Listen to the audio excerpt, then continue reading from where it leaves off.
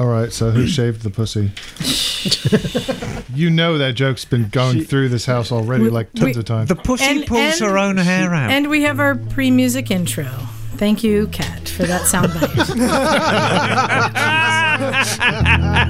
It's the cat's right there. It's on the leather jacket. It's got this big blank spot on it. Of course, I'm like, No, just explain away, darling. Hey there, welcome to Motorcycles and Misfits. Here at the Recycle Garage in sunny Santa Cruz, California. Did that sound convincing? That sounds fabulous. Santa Cruz, California. As I was getting the stink eye, and rightly so. Oh, you're going to get more than that in a second. Oh, I say. Hey, everyone, this is Liza, and I am taking care of business every day. Who's saying that? Grand Funk Railroad, Is son. it Grand Funk Railroad? Except when I was a kid, I say, taking care of biscuits. That's even better. No, that was... Is Biscuits a cat? I thought that was Grand Funk Railroad. No, I think that was... Well, somebody in the room can confirm it. Somebody with a phone in their hand. Oh, it's the... I know who it is. It's... Loving Spoonful. Is it? Are you? No. It's a Loving Spoonful. I thought it was Grand Funk Railroad. No, it's not Grand Funk Railroad. Okay, moving along. Moving right along. On the board tonight, it's Bagel. Taking care of business every way. There you go. Every way. Classing up the classy girl couch, it's Miss Emma. And every day, in every way, I get better and better.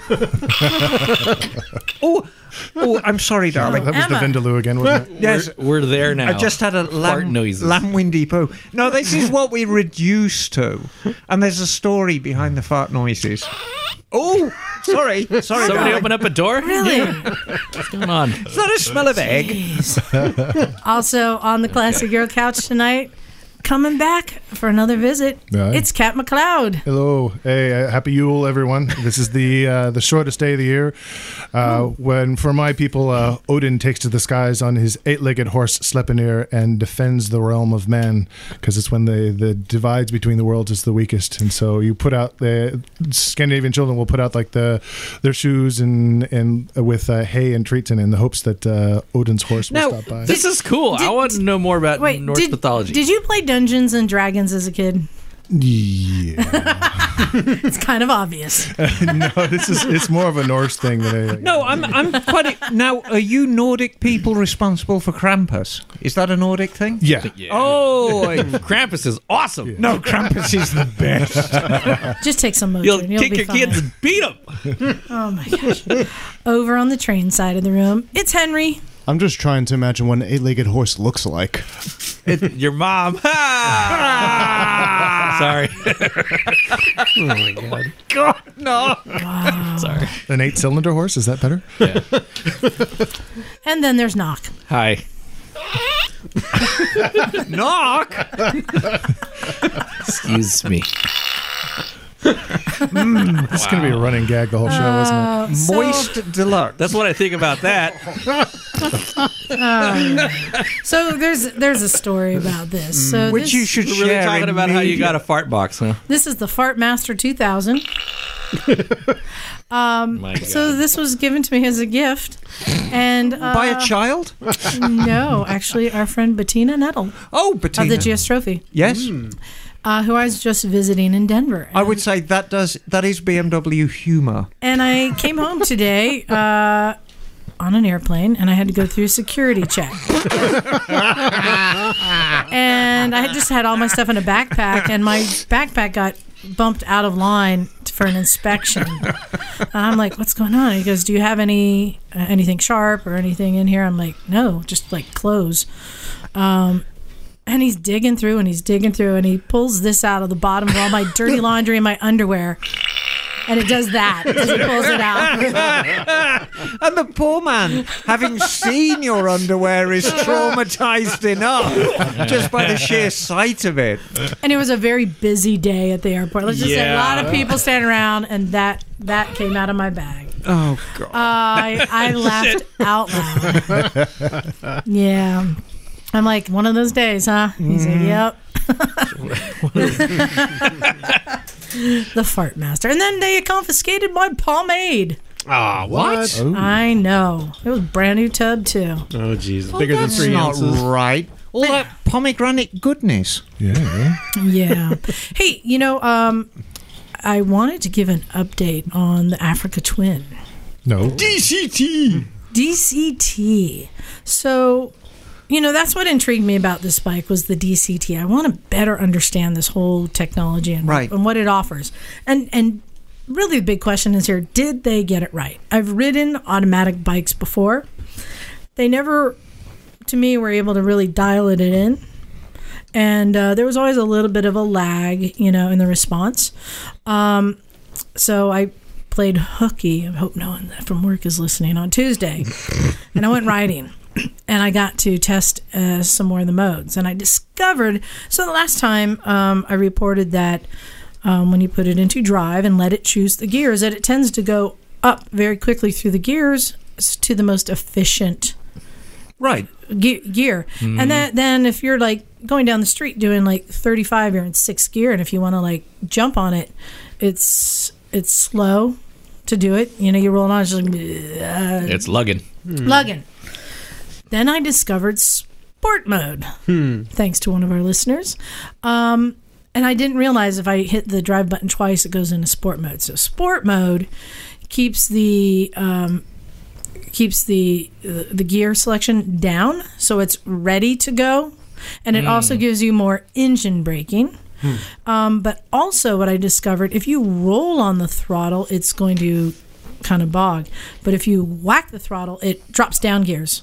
And takes off, and it happens fast. Yeah, it does. Fast. Yep. Yeah. So I started to discover the beast within this bike. Okay. And just playing with the different modes and trying to figure out which power setting, which engine braking setting. I still haven't utilized traction control. It sounds like Knock did today, though. It told me, no, don't do that. Stop it. This is not your bike. Did you take out my brand new bike and try and wheelie it? I didn't try nothing. It just did it by itself. But then it's like, no, you shouldn't really do that.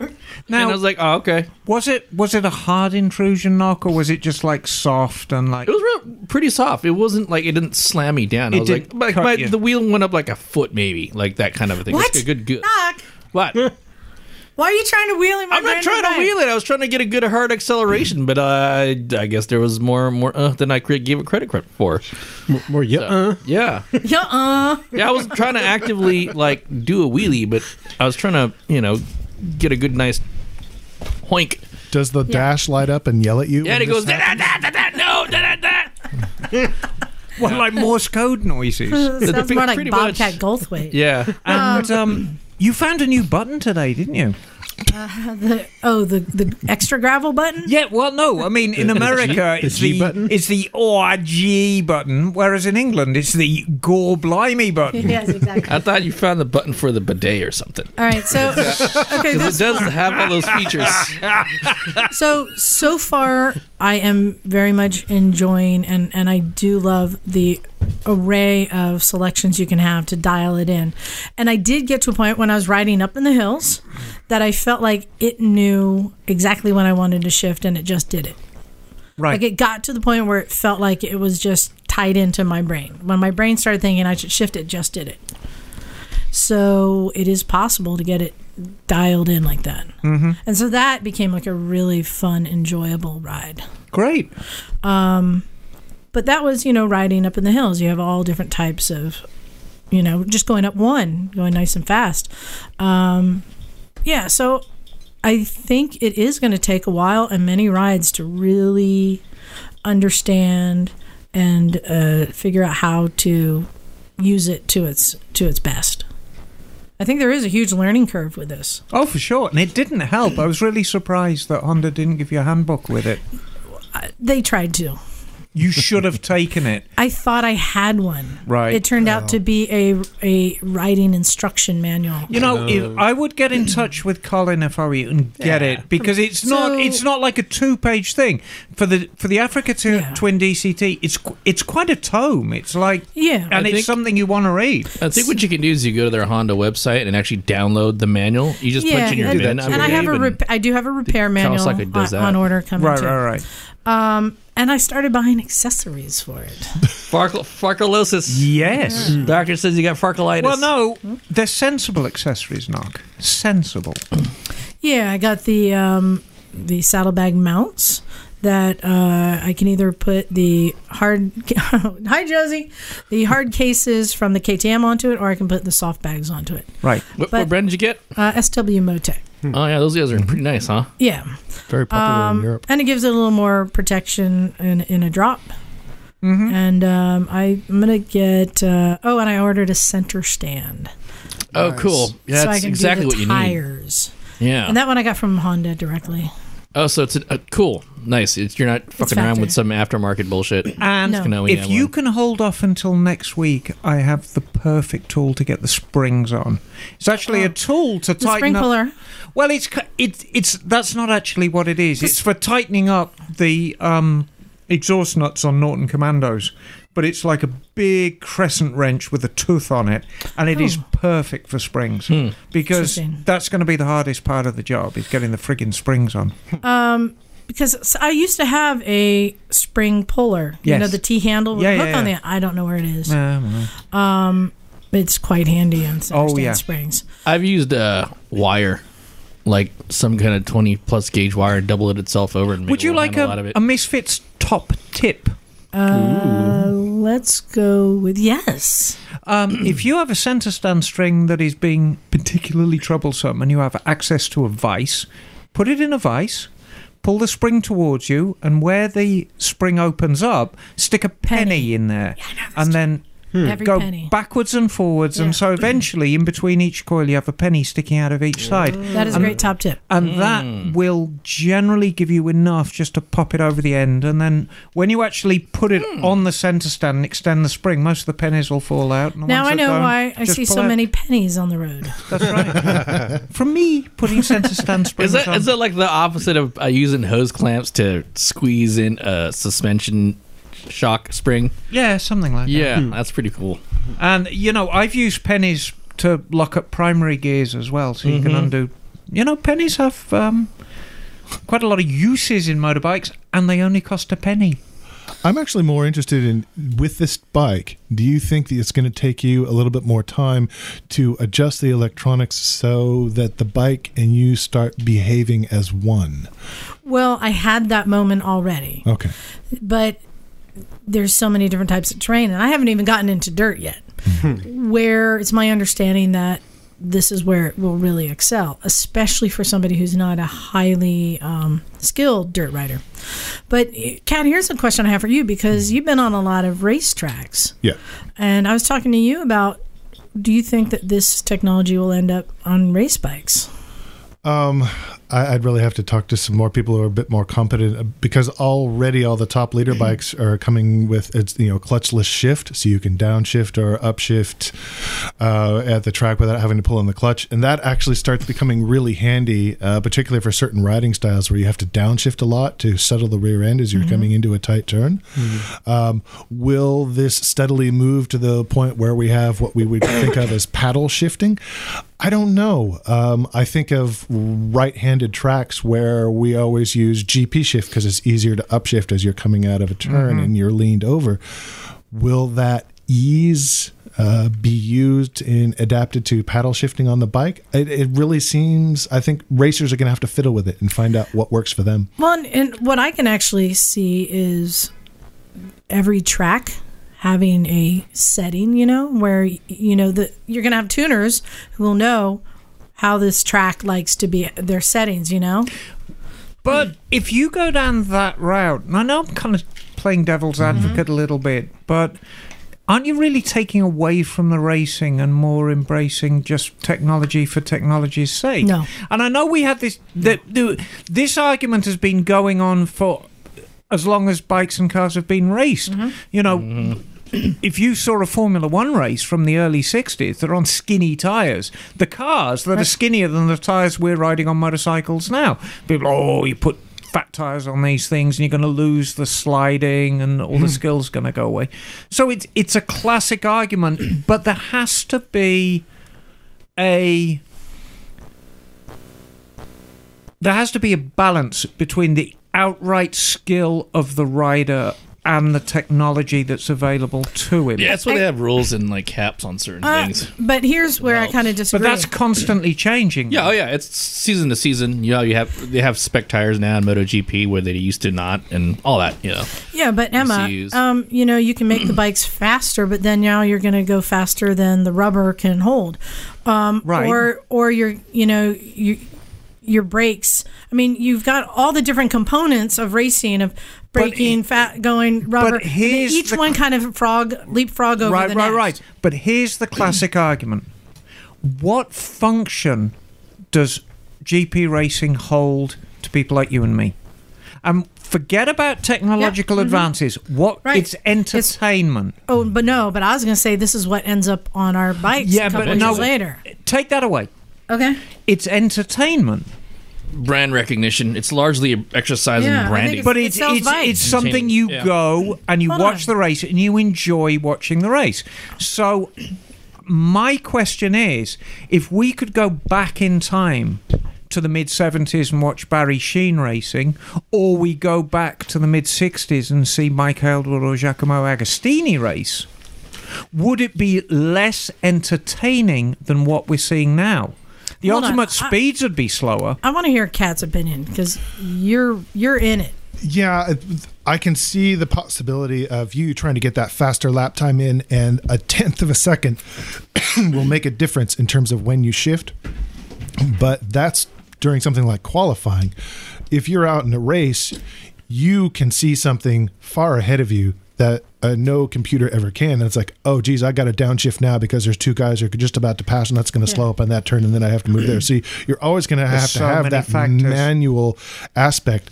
For qualifying, and you've got some open runner for, and you want that exact shift to happen at that exact right moment, then I could see them getting into that. But dealing with traffic and racing, that's a different story of when you want to shift. Well, and also you're talking about in the rain, like you have different riding styles, right? Yeah. So, I don't know. I think this could be something. I mean, you already said that the quick shifting is already there, clutchless shifting. Yes. You just have to do it with your foot. Here on my bike, it's just a paddle on the hand. Right. So, I don't know. It's interesting, but the point is, and I wasn't aware that Honda's had this for, 10 years now? Oh, yeah. It was in Europe. Before it was here. Yep. I remember the Aprilia Shiver coming out. Oh, yeah. Yep. Yes. Wait. Was it the Shiver or the Mono? That was the clutches. Yep. The Mono. Yeah, the Mono, all right. Wasn't it? The was the clutchless. Yeah. Well, that was a CVT, though, wasn't it? No.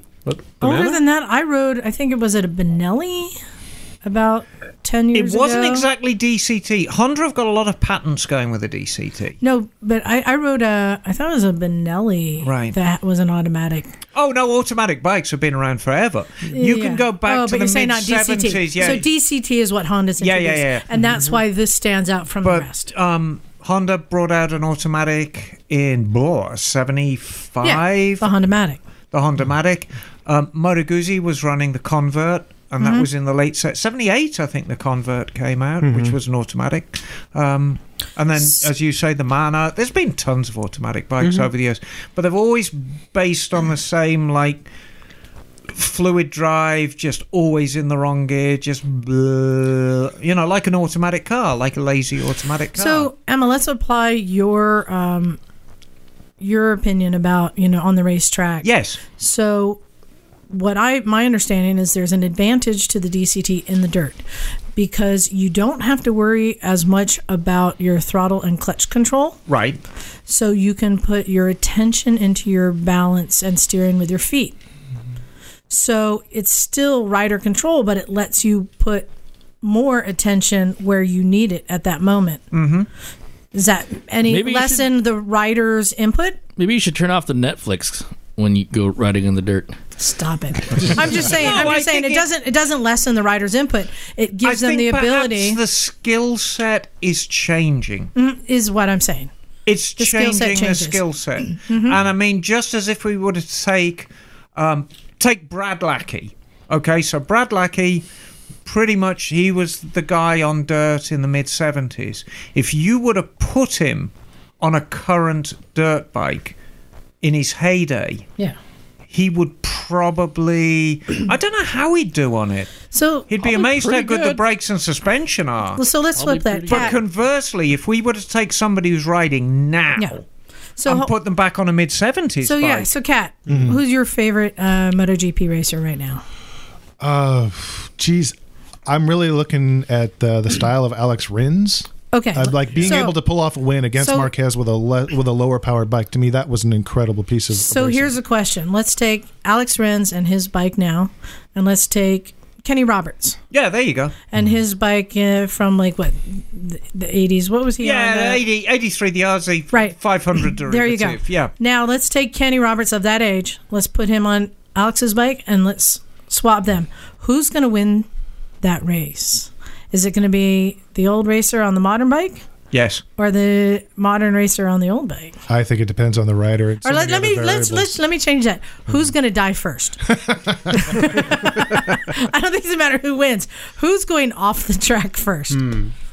I genuinely think that Kenny would be thrilled how well the bike handles and how You think well he'd be it able to brakes. adapt to it a lot Right. faster? Renz, I think, would be horrified how badly Kenny Roberts.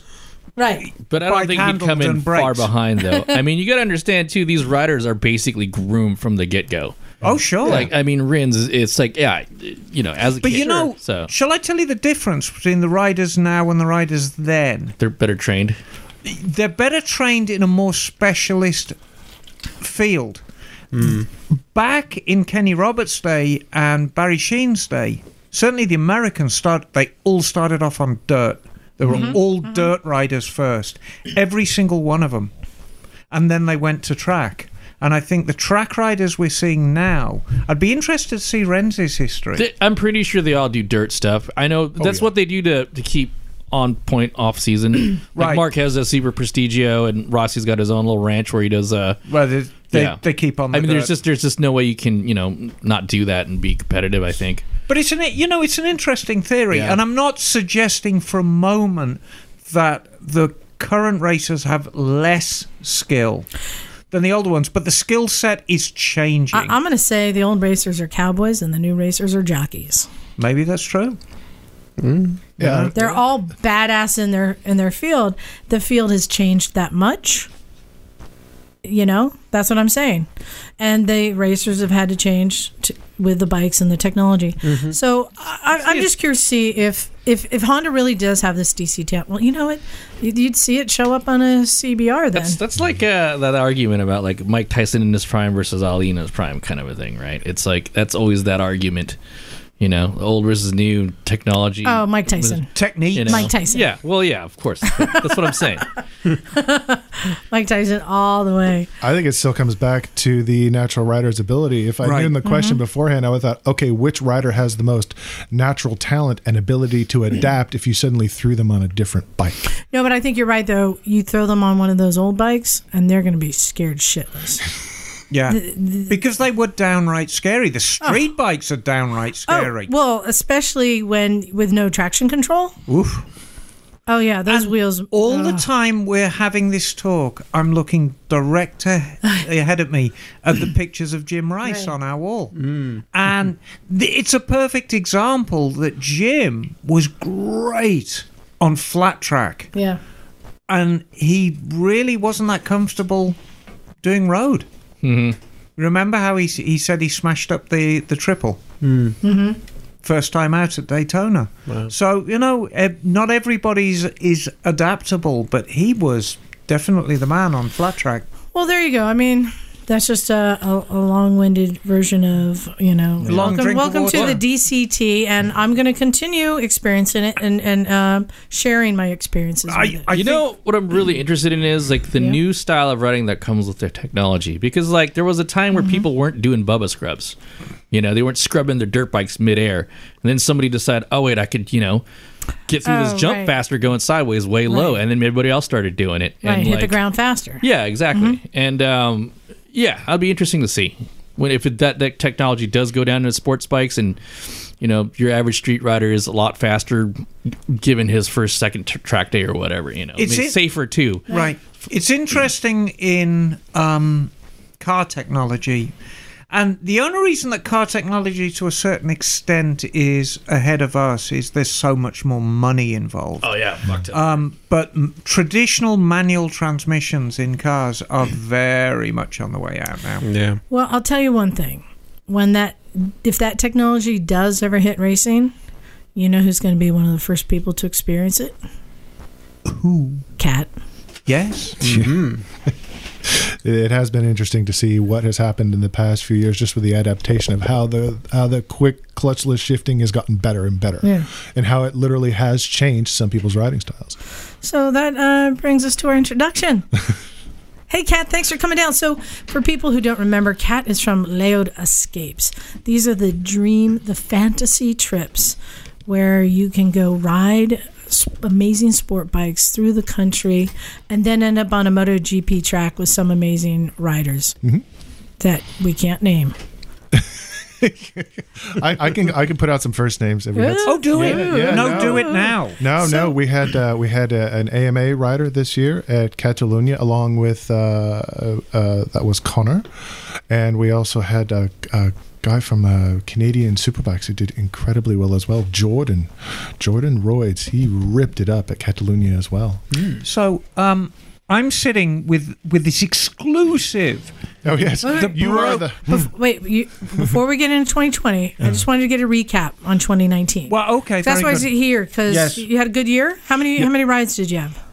Oh geez, we had 7 tours this year. Nice. 7 tours, 5 of which with MotoGP tracks. And 2 of them, the other 2 were, one was at Misano MotoGP and the other one was at Mugello MotoGP. Mugello. Did anybody die? No. Good. So it was a good year. Just checking.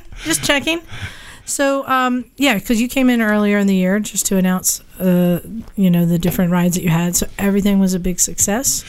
Yeah, And- for the most part. Can you name some more of the riders who participated? Oh, geez. I'm just thinking of all the different folks and all the different faces On the tracks? on the tracks. Well, in terms of famous riders, Yeah. to me, the famous rider that all of my clients, well, not all of them, but some of my clients were happy to meet was riding with Troy Corser and riding with him on Aragon this year. And then I also got to ride with him at Catalunya. And then again, learning more about his style.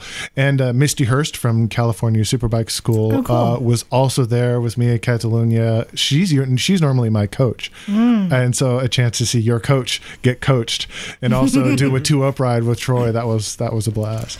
Hey, Knock, I have a question for you. Yes. If Kat was to make a trip just for you, what track and what rider would you want him to put together for you? Oh, it would probably be one of the Spanish tracks. And it would probably be, who would it be? Well, Marquez, maybe. Who knows? So Marquez. Right now, I don't know. He's a great rider. I don't know if he's a good teacher, though, because it's one of those things where, like, some awesome riders probably aren't great teachers. That Latin temperament. It Yeah. could be. Yeah, it might not be You'd agreeable be lucky to get you. within 15 yards of him. Exactly. Exactly. He's Honda exclusive, keeps the man. public You're talking at about a just in the distance. parking lot, right? Yeah. Why would he even be seen in the parking lot? Yeah. I'll be wearing my Valentino Rossi hat, talking about, hey, how you doing? I do have friends in Barcelona who grew up riding with him, and yes, he does ride a lot of motocross. So I mean, that's not something that I'd be able to arrange, but I mean, I know people who know him and probably say your best chance of seeing him there you is go. to show up at this motocross track on such and such a day, and you'd probably see Marquez fly by you for an instant. They're fucking fast. Yes, yeah, they're obscenely fast. So Catalunya. Yes. Catalunya ended up on the calendar as a surprise in 2019. Surprise! Yeah, Just it like was a possibility for me to do just before the Spanish Pyrenees to Aragon tour. So I said, well, hell, let's get in another MotoGP track and add it to it's number 8 right now on my list of tracks that I've done. And so Catalunya itself, I was eager to ride it mainly because of the famous pass that happened in 2009 between Rossi and Jorge Lorenzo, and Rossi pulling off that pass on the last turn just before the straightaway. And having ridden the course, it has a lot more elevation changes to it that are evident, of course, when you watch on TV. And now having ridden that final turn before the straightaway, I don't know how the fuck he did it. How the hell did he pass there? It's a downhill. There's hardly any sighting spots. It's a really tricky turn. And it's just nuts. I know exactly what you mean. I did a parade lap at Laguna Seca. Yeah, it's same thing. Oh, absolutely. It's exactly the same thing. I have so much more respect now for Valentino after having ridden that turn and going, Right. how the hell do you pass here? And if you see if you go back and look at it, the pass is so precision. He's not elbowing into somebody. He's not shoving Jorge wide or doing any of Marquez's tricks. He's literally just slipping in underneath and then getting on the gas and making this impossible pass. Man. So having ridden it, yes, it is also a very fast circuit, great pavement. Got to ride with also a Red Bull Rookies rider, Max Cook, who's a classic example of what I like to see in the paddock of a young kid coming up. He's not full of cash. He's not born with a PhD. Parents have dough. He is there in the paddock as a guest of Troy, and he's polishing bikes. He's working on machines. He's helping everybody. And then in exchange for some coaching on the track, the kid was insanely fast. Nice. Easily outclassed our riders who we brought with us.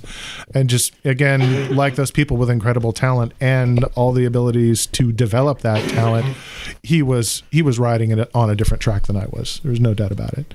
So what bikes were you riding there? We were riding the new European version, wait, what? S1000RR, and the difference is the fuel mapping. The bikes are identical except for the fuel mapping, and the fuel mapping on the US bike is really suffering from the emissions control. Right. So for anybody who's a track rider and is hankering for that new S1000RR, yes, it is an incredible machine. In comparison to the 2018 bike, I'd say the 2019 bike has more potential. It's clearly everything's an upgrade, but the 2018 bike still works More better. horsepower? Yes, it has more horsepower. The suspension is better. The handling is a little bit quicker because of the rims. It has potential to be a much better bike, but it doesn't work all together as one piece yet. So I heard that the European versions have an Undertale baguette holder. Is that true? I don't know. I was too busy looking forward down the track and getting Liza, passed by people all the time. that is the most ridiculous thing I've ever heard. Even BMW know that's a brie holder. Oh, and the other thing at Catalunya, which was really cool, is the head of BMW Motorrad was there. Oh, And more importantly, ladies and gentlemen, just like I saw the head of the Ducati CEO Domenicali was at Mugello this year, they were not there to observe. They were there to ride. That's cool. They were riding, and I watched him get on the back with Troy Corsi. Big, huge guy. He's like 6'5". He's a gigantic dude. But he spent his whole day not talking to people, not trying to gauge the marketplace. No, he was there to be in it. So they're not just suits, is what you're saying. Right. He was there to be in it and understand his brand from a rider perspective. Yeah, I passed him a number of times, but still he was there and he was getting it. And I feel really good about the BMW brand moving forward with that man in charge because he gets it. Nice. Nice. Now, Yes. Now, Emma, ask him your question. So no, I was looking at the brochure, and I'm going to read through some of these fabulous destinations. We can announce all of this now, right? Yes, you can. All right. Because I wanted to point out, while you were talking about Catalonia, your tours aren't just about racetracks. I mean, No. there's always spirited riding, and I know that neck of the woods is so beautiful. Yes. So we have Italian Dream to Mugello With With well, it's riding a V4S Panigale. yes, that's on the track. But more importantly, where's the street riding on that one? Oh, the Hills of Tuscany, Florence. Oh my God, Corsica. Sardinia. Yes. Very nice. Yes, that tour we've been planning for a while now. I finally sat down my partner Enrico. from here Enrico! Yes. And I said, Enrico, we've got to do Corsica and Sardinia. How do we make this possible? And we started working the logistics, and it just wasn't working. And finally, we just had one of those breakthrough moments. We're like, you know what? Forget Rome. Let's go in and out of Florence. And that made all the logistics work. So we finally get to ride Corsica and Sardinia and do a day of track time on Mugello. Nice. Fantastic. And on a Panigale. On a Panigale, yes. Very good. Now we're going to our local tour. Yeah. Curves, Coast and Corkscrew. So San Francisco, obviously. Do you go much further north than San Francisco? Oh, yes. This is still my favorite week of sport touring is Northern California because of the variety of roads that we get. We get some great mountain passes that are on par with stuff that Europe can throw at you, like Ebbets Pass and Sonora Pass. And still, the best coastline in the world is north of San Francisco on Highway 1. Yep. Yeah. So, Agreed. and is this 1,000 miles? It says 1,000 miles of curves and 2 days of track instruction. Oh, on California? Oh, easily more than that. Yeah, nice. Easily more than that. So these are long days. Yeah. And we didn't even mention how many days are these trips? Average is 10 or 11 days. Yeah. This is a real thing. And then we go to authentic Italy. And yes. 3 days on the track with this one. Yeah, 3 days with Troy Corser to really get to know Mugello really well, and also notice that Troy Corser rides around constantly without traction control on the entire time. He's also incredibly observant. I've watched over the course of the years, Troy Corser has gotten better at being an instructor at these. Of course, he's an incredible rider. But he's also obscenely observant. When he goes by you on the track, he's not looking to pass you. He's looking at everything you're doing on the bike. You get back into the paddock, he's like, yeah. He'll be like, yo, lift your elbow up a little bit more on the inside on the left. Yeah. Right. He's wow. He's astonishingly observant and then very helpful. We're doing another one with Troy Corser. Spanish Pyrenees included, though. Oh, yes. Beautiful. Spanish Pyrenees, the best thing about the Spanish Pyrenees is what you don't notice. You'll have a fabulous day through the Pyrenees, and then you won't realize at the end of the day one of the great reasons why you had so much fun was because there's no traffic. Right. Australia. Yeah. Interesting choice. Yes. Oh, wow. Nice. Still my favorite racetrack of all the MotoGP tracks I've ridden is Phillip Island. The big surprises on that, of course, we're not heading through these big flat roads in the middle of the desert. No, we're going up over mountains, through rainforest. Lots of good curves that we've found for folks there. And the food is also a big surprise for a lot of people heading to Australia. It's not just about meat pies. Right. So just curious, you're riding the S1000RRs there. Yes. How does that plastic hold up when you hit a kangaroo? I cannot report on they did this last year. We did had some guys had to run out on the track and chase a wallaby off the track. The worst I've seen was at Phillip Island. Somebody went through the southern loop and they hit a goose. Ooh. And they came in off the escape route, off the Honda Curve. There's an escape road, and they came in, and the guy is about to pull into the paddock, and his buddy stands up, and he just holds his hands up and says, you ain't coming in. They turned on the hose. The guy was covered in feathers, blood, guts. It was all over the bike. They hosed him down in the middle of the paddock. It was hilarious. That was like knock last Tuesday night. Yeah. We're gonna leave the Czech one for a moment. So we've got a couple of GP tours. You've got the Mugello GP Yes. with Tuscany, and then the Misano GP with Italy. Yes. Both of which look very, very good. And those actually include the GP, right? Yes. Both qualifying day as well as race day, reserve seating in the Ducati grandstands. And we come to check out Cat's Wild Birthday Ride. Yes. It's my 50th birthday, and what? Congratulations. Yes. What better excuse can I do to bring some people on a scouting tour? I've ridden through the Czech Republic before. I have bad news for you. What? It says a scouting tour. Oh, Jesus. Ooh. I'll have to Uh-oh. dive in. See, this is what happens when there's nobody to check my copy. Oh. Yes. Well, you know what? I'm going to just give that up to. I was drinking while I was making the brochure. I have to admit, I was excited. Like, what's a scouting tour? A scouting tour is it's just like a scouting tour, except this is my birthday, and we are going to get. And you're counting. You're counting the Right, beers. and actually, it says it right here in the brew cure. Yes. It says, yes, it's cheaper than our usual track and tour for two reasons. Yes. First, because it's a scouting tour and not everything is fully tested. Yes. Secondly, you might have to see one of our tour guides drunk. Absolutely. This is my 50th birthday. I'm planning to spend some time in the Czech Republic riding. This will be track number 10. This will be my 10th Right. 10th track that I will have ridden. So I plan to have a roaring good time.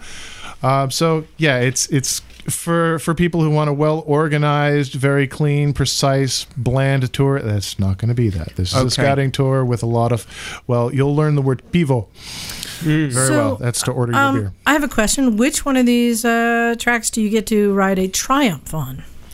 You know, I would love to reach out to Triumph and say, hey, you like the other wise manufacturers such as Ducati, BMW, and recently Yamaha. Do the right thing, manufacturers. Give track riders a chance to try out your machine. Give them a chance to fall in love with a bike. You want to fall in love with a bike? The best way to do it is on a 1-week tour or on a couple of days at the racetrack. That's where people will come. We've had this happen plenty of times. People go on the tour, they come right home, and they buy. Yeah, that seems to be missing. So, I've fallen in love this year. 2019, that's it. I'm selling my track bike. I'm getting a Yamaha R1. Why? Because I spent 2 days on one at Sachsenring, and I absolutely loved it. yeah, they are very good, aren't they? And it's not too small for you? No, it's actually a very good big boys bike. Okay. You just put a telephone book on the seat? It allows me, because of the seating, allows me to sit further back because I'm so tall, right. and I can adjust. I can get different rear sets, and the other thing was I have so much weight because I'm such a big guy. But even weight on the bars doesn't upset the R1 as much as it does the Ducati or the BMW. Just curious, have you had a chance to try the Kawasaki HP? There is no rational reason why anybody should own that bike. I still want to ride it. I still want to try it. I'd probably never have one in my garage, but of course everybody wants to try it. But again, please, manufacturers, make these bikes available to rent for people to try them out. So, Cap, we've talked about cost before, and I think it's as good a time as any to review it. These are extremely well-organized tours. I know the food is great, the riding is great, but they really are for the a little more well-heeled motorcyclist. The cheapest tour on here is actually the Mugello MotoGP one. $45.50. Yeah. 4,550 bucks. What do you get for that? Now, that's excluding flights, isn't it? That's excluding flights, but of course I can give people lots of tips on flights. Yeah. No, you're only $4,500 away from that. Oh yeah, well You're almost there. So if I Very close. if I plonk down my $4,500, what am I going to get for that? And we'll start here because it's the cheapest tour you're offering for 2020. And there's a reason we did that. We wanted to make that tour cheaper, and one of the ways we did that is we stay in the same hotel the entire time in Florence, and we do day loops out of Tuscany. That lowered the price for us a little bit, and honestly, there's plenty of great riding roads in and around Tuscany.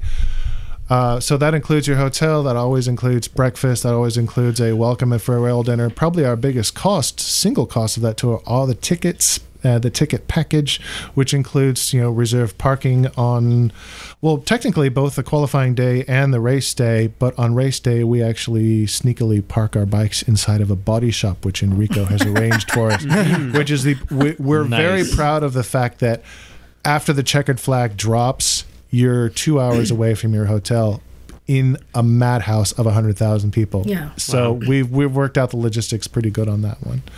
And, there's various little extra thingies like, everyone gets shirts and, little extra stuff like that. So cool when you could experience another nation and it's working with it like a local and just like was one of the guys, so cool. But you'd need to find your flights and you would need to find bikes. No, the bikes are included. The bikes are included, yes. But you do need to reserve early because Yes. obviously it's GP time. Everybody wants to ride a Ducati in Italy and MotoGP, so please reserve early. That tour will be popular, and I expect I'll be getting a lot of phone calls after Christmas because that's when the vast majority of bookings happen.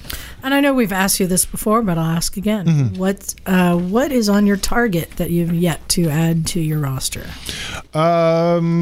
I'm heading out for a scouting tour that's not on the brochure, and I'm heading to Andalusia. What? Huh? Andalusia, southern Spain. Oh, thank you. Southern Spain, and I am this January. I just booked all the hotels. I'm having a local guy give me some consultation on the routes, and I'm going to meet up with Troy Corser again, and we're all going to try out because his group has never ridden there before either. Jerez. Oh shit, that's awesome. Yes. So I'm would like to make that part of the tour. Another thing has a possibility for me, one of my clients who's also a supplier, Graham, who is a hilarious guy to have on tour. He's so much fun. He lives in Thailand, and I would love to do a MotoGP tour to Thailand. Ride the Northern Hill Country and then watch MotoGP. So I have a question for you, Knock. Yes. Jerez has a very successful export and has had for many hundreds of years. Is it saffron? Which we Brits like very much. Would you like to take a guess what that is? Is it saffron? No, you drink it, darling. Oh, why? Chamomile. It sounds quite similar to Jerez. Sherry. Sherry. Oh, sherry wine. All proper sherry comes from Jerez. Right. And it's quite timely because we Brits like drinking sherry at Christmas time. Oh, is that it? All right. Yes. Do you mix it with your gin? Yes, darling. Thin it out a bit. It's the European wine coolers here. Put a little Yeah, soda no, water but in it's there. and when Sherry. you will find when you go to Jerez, you'll see a lot of very British names because you'll see all the sherry houses, and they're they're British companies that are established down there. I like me some Spanish wine. That should fuck you up so good. It's delicious. And it's extremely cost effective as well. You can get quite a lot of it, not a lot of money, and get terribly drunk. So 7 tours last year, 8 for 2020. Yes. Do you have room to add any more? Yes, I do. Gonna need some spare people, I think, too. My magic goal is to have 10 fully booked tours in a year. Obviously, we've only been doing this for 7 years now. There's a lot of other tour companies who have a lot more years on us and a lot more market awareness. Right. And we're after a very different market. We're after the track rider. So we're going to... This dovetails really nicely into a question we wanted to ask you, but right now, out there in listener land, somebody's ears have just pricked up. Oh, I want to be a tour guide. What does it take to be a successful tour guide? Which you, of course, are. I see a lot of very, very happy No, people. this is a great question because, like we started doing our little moto food tour. Right. And this is something, Kat, you have a lot of experience and you've learned a lot of lessons. Yeah. And just for people who have company to their town and want to take someone for a ride, you got some good tips? Well, I would like to... I've sort of learned some hard lessons in the past couple of years. More than a tour guide, I'm a tour operator. I'm an entrepreneur that's creating a new marketplace. That means that you can redirect the calls? I would say that an entrepreneur is a different type of personality. I meant the tour operator. Yeah. It's you just left that one there, didn't you? All right, so tour operator. Tour operator and entrepreneurs there are certain aspects of my personality that doesn't always make me the best tour guide.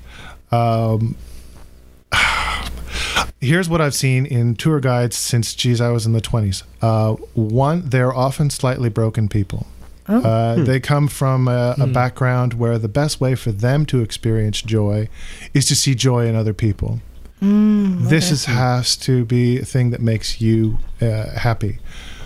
So they're usually kind of damaged folk. But you have to be a coach. You have to be security. You have to be somebody's butler, and you also have to be their boss all at the same time. It's rather tricky. You always have to remember it's not about you. It's, even though you're leading, you have to lead everyone, but you have to remember that leadership is responsibility. Leadership is servitude. It is your job to serve these people as a leader and tell them what they're going to do, where they're going to go, what to watch out for, and don't be a dick and go ahead and lose everybody.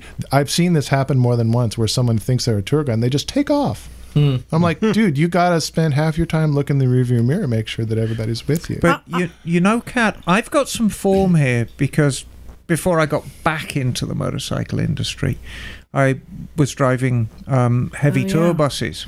Yeah. And I had a lot of experience with tour guides, both tour guides that were with me for a couple of weeks at a time and tour guides that do step-on tour guides. And they're an interesting bunch. I absolutely agree with everything you said. And when you're in the tourism industry, there's a formula. And you can slice it and dice it any way you want, but you cannot get away from the simple formula that as a tour guide, as an operator, as a driver, as a hotelier, as a restaurateur, it doesn't matter which side you're in. The harder you work, the better time your clients are going to have. Yeah. And that's it. You can't get away from that. I'm going to throw in one more skill set. You have to listen. Oh, yeah. Yeah, and this is where I will say I have guides that work for me that are better guides than I am, because my personality isn't necessarily for everybody. We think you're just great, Kat. Yeah, but being an entrepreneur means you're not a cog in the wheel. It means you're opinionated, you have dreams, you have vision, and you want to drive certain things.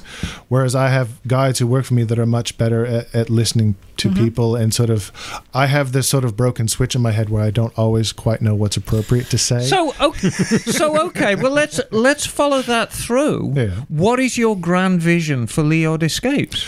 Well, I think I sort of hinted at it there. I would like to see 10 fully booked tours a year with lots of happy people. We already have about 40% repeat business on tours. No, that's a 1-year plan. I want to hear your 5-year The plan. 5-year the 5-year plan is I've got 2 other sort of kind of copies of me, but better as tour guides, running a couple of the tours for me. Probably they'll start out with the MotoGP ones. I've got a couple of guys in Spain that I think they're gotten to the point now where they could run the tour on their own without me. Nice. Because if I want to keep this going, there has to be more than one tour running at the same time, because the calendar for track days does not work out for my convenience. Right. The manufacturers talk, the racing teams talk, and then the track day companies get the scraps in terms of when the calendar happens. So we have to take what we get. And I was just going to point out, because you have the day at Laguna Seca. That's one of the hardest things is booking these days at the tracks, especially at the level of the tracks you're doing. And I mean, we know, or a lot of people may not be aware, like everything at Laguna Seca is kind of getting turned upside down right now. So that's a great opportunity for people to get their wheels there, because we don't know what's going on with motorcycles in Laguna Seca right now. Yeah, I'm a little bit nervous about that. I mean, obviously, folks have seen the change in management, and there's sort of rumor that this management doesn't even like racetracks. I don't know. There needs to be some PR done, but obviously the region around here, and you guys can comment more on this than I can, in terms of Monterey, folks there like wealthy guys and their rich Porsches and Ferraris and whatnot to go around that track. They don't necessarily like us uncouth motorcyclists who aren't biker trash. Yeah, what? You guys aren't millionaires? Then what are you doing here? And I bought my $5 million McMansion and it's next to a racetrack and it's so loud. You know what? I want to continue this conversation, but before we go there, I want to double back real quick. Sure. And tell everyone where to find out more information about your escapes. LeodEscapes.com? Yes, LEOD escapes.com. There is also a telephone number, 1-866-562-6126. If I call right now, will your phone ring? Yes, it will. So don't call right now. It will ring in Spain. at 3 in the morning. Like, God damn it. It's going to happen. So, no, I mean, it's obviously it's an 866 number, so that's kind of a portal that give you information, and it's an automated. No, we're thinking we have to move to the automated because I get so many of those damn robocalls. If I move to the Christ. automated, then I can route people to operations for booking. If they have questions about tours, they could obviously talk to me. Some people don't want to read. And they don't want to watch video. They just want they want to talk to somebody, and they want to find. It's like how much it is. It's right there on the website. They don't want to read. They want to talk to somebody. Yeah. But I don't blame them. This is an expensive investment in your life. Hey, it's Christmas week. Buy something for yourself. Go to layotascapes.com. Treat yourself to a fantasy trip. How is the booking going for 2020? Is it robust? I've got one spot left on the Corsica Sardinia Mugello tour. There's one spot left. Wait, and we didn't say how many people are on each tour. The maximum I'll take is 15. Anything more than that, and I start reducing people's overall experience. I'd like to make more cash on a few tours, but come on, I've got to keep up the tour quality for everybody. But that's not the Leod way. No, it's not my way. And I would say that, remind everybody, you cannot buy your way into happiness or status. The things that make you happy are great experiences with good people. I can buy a lot of happiness. Yeah, but you can buy the things, but at the end of the day, it's what you do with those things and the people you're with. That's what really matters. There you go. I got a garage full of those things that make me happy. But you use them. They don't sit there idle. You're not like one of those multi-billionaires that with a garage full of 30 cars that never get driven. Right. Profound words, Kat, and words to live by as well. So I wanted to get back.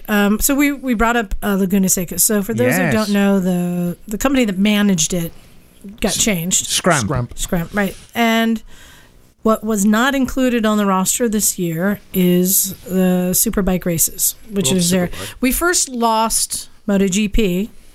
So it used to be MotoGP and World Superbike were the same weekend. And MotoGP was huge. Then we lost MotoGP, but then they put Moto America in with World Superbike. So we still had a great, fun time of racing, good times. World Superbike not included on the schedule, so we don't know what's going to happen with Laguna Seca and Moto America or bummer, man. Any motorcycle racing at all. Wow. So this also ties into I saw an announcement this week that one of our dealers up in the Bay Area, Calmoto, has closed their doors too. And that was particularly upsetting because that was, for want of a better term, the flagship store. Calmoto was owned by a very nice Swiss gentleman called Kari Prager. And Kari died actually many, many years ago, and the management bought him out. But Kari, that was his original store. And as they got busy, he bought another store in Livermore to basically service the San Joaquin Valley crowd. Which is quite a ways. It's a very different market, but the one that's gone down, as far as I'm aware, is the Mountain View store, the original flagship store. Wow. Oh, really? That store's gone? Yeah, and that's they lost the Triumph franchise, but it was BMW, Energica, and Vespa. Yeah, lovely store and wonderful staff as well. So here's the deal: we've talked about this before. I mean, we've lost most of our shows. Like, we don't even get the Progressive Motorcycle Show here anymore. This is the Bay Area, Northern California, right? We've lost even our smaller shows, right? Like the British Bike Show, stuff we went to. We've lost our races now. We've lost here in Santa Cruz every single dealership and many of our just shops, mechanics. Right. And I'm just hearing this happen over and over throughout the whole Bay Area, which to me is one of the largest motorcycle markets. So the question is, what the hell is happening? And for our listeners, I want to find out, because when I travel, I go, like I say, I want to go visit motorcycle stores and I go to Rapid City, and these massive, giant dealerships. And I was just in Denver, and I went to a store that just sold gear. It was the size of 8 cycle gears. It was huge. It was huge. And it makes me wonder, is it just our market that's dying, or are people seeing this everywhere? So that's my question to the listeners, but I want to ask the people in the room, what do you guys think is going on here? Well, first you've got to deal with the issues that is California. We're experiencing an incredible amount of growth right now. There's a lot of people leaving California. I would say that they're cashing out. But for every folks who are cashing out of California, there's fresh folks coming in. I've got people near me that are moving in. They've come here to do drywall. I mean, the economy is overheated, and the rents have gone up so quickly that if you own a motorcycle shop, boy, just to pay the rent on the place is tough. But that's not exactly true. Residential prices, we know this is some of the most expensive places in the country to live, but the commercial has not gone up at the same scale. Okay, I stand corrected. But no, hang on. But you got to staff it. And traditionally, the cost of living has gone up. And traditionally, the motorcycle industry does not pay well. Ironically, for all the years I've been a motorcycle mechanic, it's never been a massively well-paid position. Yeah, and also, even though commercial rental prices have not gone up as dramatically as retail or as residential rental prices have, it still has gone up significantly. And for a business, that makes a huge difference. So a lot of places have been squeezed out, not just motorcycle shops, but businesses overall. I've heard of a lot of places that have been squeezed out because the cost of rents have gone up. Well, there's a couple different things happening. There's also, at least here in Santa Cruz, I don't know of any cheap warehouse or buildings left. Right. They've all been turned into lofts or, different type of spaces, mixed spaces. Here's another thing that's happening out here that a lot of people aren't really equating. The marijuana industry is coming in. Oh, it's huge. And taking over a lot of the warehouse and spaces. But that's not happening here in California though, so much. It is. I know people that this has happened to. That those just, spaces that people would have their own little machine shop, or you could just get some old building. Yeah, I'm telling you, out in Prunedale, there's nothing left. You can't get cheap buildings anymore. Wow. Because the marijuana industry has come in, and they'll pay 2 years up front, and landlords will kick their tenants out to rent to them.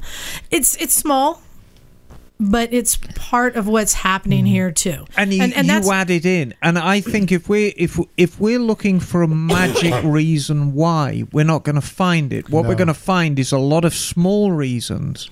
And I was using that as an example of the affordable spaces have disappeared. Yeah, and also I think that overall, I think most people don't have the spending cash on hand that they used to have because things are so much more expensive these days. Right. I mean, there are some people who are making a lot of money, and sure, they'll go out and buy themselves some sort of really fast car or something, or maybe some really really hot bike. But most people are kind of struggling these days, so I don't think people have that disposable cash on hand to buy bikes with. I can tell you, every single one of us in this room are doing our end to hold up the motorcycle. we are the exceptions.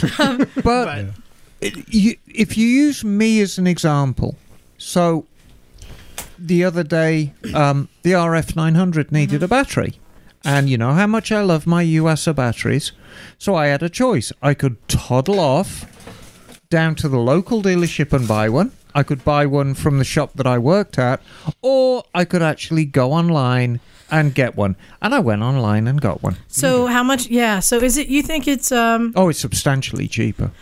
I know. We know that the industry has been changing because of that. So I'm just wondering, is it just us here in the Bay Area, or is the same impact being seen? No, I used to work for BikeBandit.com, and I can tell you this is something that's happening all across the United States in terms of where you're going to be purchasing your parts and accessories. Yes, but Yeah. It's Yeah, but you just- still have to buy bikes, new or used, and you still have to get them repaired. Yes. So why are all of the shops disappearing? And this is my concern. I'm not going to address why they're disappearing, but the biggest concern is if you have a bricks and mortar motorcycle shop with all that beautiful paint and chrome in the window, you have the school kids who'll stop by and become the future motorcyclists. Yeah. Because they've got their noses pressed up against the window. It's like, oh my God, look at that. If the store has gone, and I think everybody in this room did that. I did that. 10-year-old kid. I was looking at those Triumphs lined up, and I thought, oh my God, they're the most beautiful thing in the world. Well, guess what? As soon as I was old enough, I got a bike. And if you take that away, you're not going to have that generation of people. I feel we're still people haven't gone over the high of the 2008 before the 2008 crash. Yeah. There was a chunk of about maybe 5-10 years where it was just motorcycles. Yeah. And people will want to get back to those numbers, but it's not going to happen. So yeah, that was when there's surplus income, then Right, yeah. recreational vehicles are Right. purchased. People had money that they Yep. could spend on So, stuff. Yeah. hey, Emma, maybe you know the answer to this. I'm just taking a guess here. How much does insurance come into play? I say this because less and less dealers were letting people do test rides. Right. I'm wondering if that hurt, and a lot of that was related to insurance. A lot of that was related to insurance. I'm wondering if that is just another contributing factor. it is a contributing factor. It's hard if you've got a showroom full of bikes and somebody says, I like it, I want to test ride it.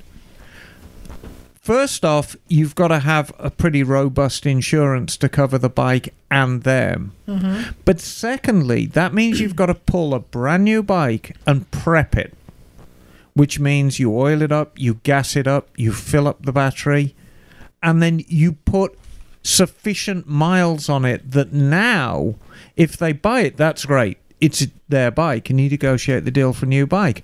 But if they don't buy it, now you've got a bike with a few miles on it in stock, and you could say, well, it's a new bike, but it's really a demonstrator. So here, So it's a financial leap of faith. And that's why you get the classic scenario, well, I'm interested in buying this bike. Well, when are you interested? Are you interested now or interested in a year's time? Well, maybe in 6 months. Well, you come back and see us then. And it's annoying as hell, Yeah. but... Yeah. And plus, there's a lot of risk financially for putting bikes on the floor. If they don't sell, then you're on the hook, for fees and everything. Right. So Phil's talked about that at length before. I remember hearing about that. So there's a lot that. So the big question is, do you blame the industry or do you blame the market? And here's what I'm going to say. I'm going to blame the market, and I'm going to say it is our responsibility, all riders out there. And if you need to convince your partner or whoever it controls your checkbook, everyone should have more bikes. I agree. If everyone does their job and has at least 3 bikes in their garage, I think we can turn this thing around. No, there is an equation for the correct number of Right. bikes. There is an equation for the correct number of bikes in your garage, and that number is N plus 1. Knock, how many bikes you got? 3. It's not enough. And Henry, how many you got? Plenty. It's plenty. It's got to do with storage, Yeah, okay. insurance. How many you got, fees. Henry? Let's just see. How many you got, Henry? With the dirt bike, 6. All right. How many you got, Kat? I want to go out on a limb here and say that I've been doing riding abroad for so long and renting bikes for so long that I have reached a point in my personality where if I found 2 other guys in the local Bay Area who wanted to share the ownership of a nice R1 with me, I'd do it. Because to me, I don't need to own the thing to be able to enjoy it. But I've got 2, but I definitely wouldn't mind having 2? more. Not enough. Well, Emma, how I'm many? on the road so much. Emma, how many do you have? I have N. Bagel, how many you got? Well, that would be a baker's dozen. Yeah, see? So, and I got, I guess technically 8 now. I want to try and pare it down to. I think I can live with just 6. Oh, that's going to be so hard. Oh, it's going to be. That's going to be hard. I don't know. I'm trying. Fucking but, first world problems. Keep But my telling point you, being, it's look. not about things. This is our responsibility. Go out there, get more bikes. Tell your wife you have to do it. And this Track is- riders, bring one person to the track this year. Somebody who's never done it. Just bring one. There you go. And There you it's go. really surprising when I go to local track days and say, how many people here the first time? And you will be really surprised that a good, sometimes it's over half the room. It's their first time ever at the racetrack. Wow. Nice. So there you go. I gave everyone a job. Hey, you guys want to do something fun now? Yes. You noticed that box in the middle of the room? Yes. Somebody want to open it up? Yes. We got a gift. You're going to have to get the cat off of it first. Is it a puppy? We got a gift from Sheila in Texas. Oh, Really? Oh, wow. Sheila from Texas. Merry Christmas, Sheila. Sheila. I'm opening it up. If it's a freeze-dried armadillo, I'm going to be very Girl. Oh, girl. Tilt it down so everyone can see what's in there. Popcorns and sweets. Oh, you better hand that over now. So Fucking this is A. now. I'm going to give a advisory warning right now. There's going to be chewing. Pass that around, son. What's poppin', Dude, Texas? Read some of these Fresh flavors, gourmet popcorn. dude. Read some of these flavors. All right. Let me. Okay. Beer cheddar. Oh, what do you got, Henry? Gingerbread. Loaded potato. What was that? What? Loaded potato. Oh, wow. Savories. We got sweets and savories. Goddamn. Cheesy ranch. Nice. Ooh, pass the cheesy ranch. And I There got you go. gingerbread again. I already said Pass that. the cheesy ranch. Oh, I got a lollipop. Oh, my God. Oh yeah. Oh, It's pretzel.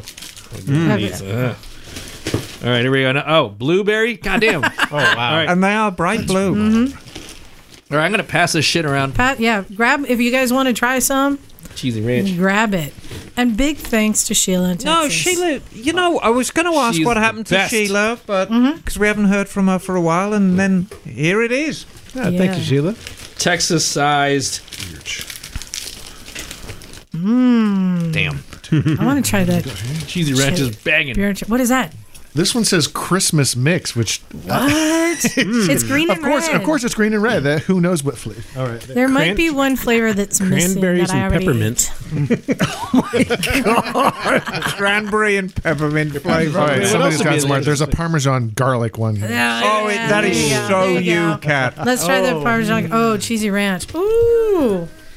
Hey, you guys, this is the week before Christmas. Yeah. Are you guys all ready for this? Ho, ho, ho. I can't See wait you for it next to end. year, huh? Oh, it's like candy. I'm gonna Yep. try that other one. Oh, well, that's heavy on the flavor. Hey, I got some more news. Do you now? Yeah. Oh, pass that Parmesan garlic. I want to try Oh that. yeah, Oh, wait. Before I get to the news, what is this? trying to keep my mouth away cheesy from the ranch. mic. Cheesy ranch. Okay, here we go. It's pretty banging popcorns, Oh, yeah. that's really good. Oh. Oh, got a ranch kick.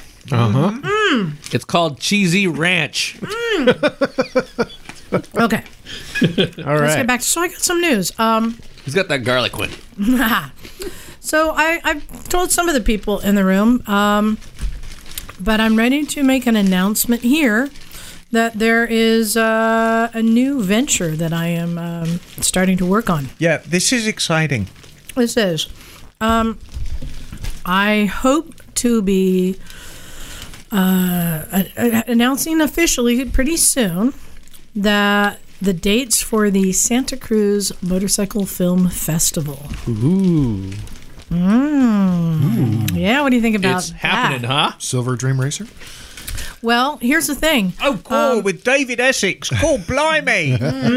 What flavor is that? Oh, Parmesan garlic. That's Parmesan garlic.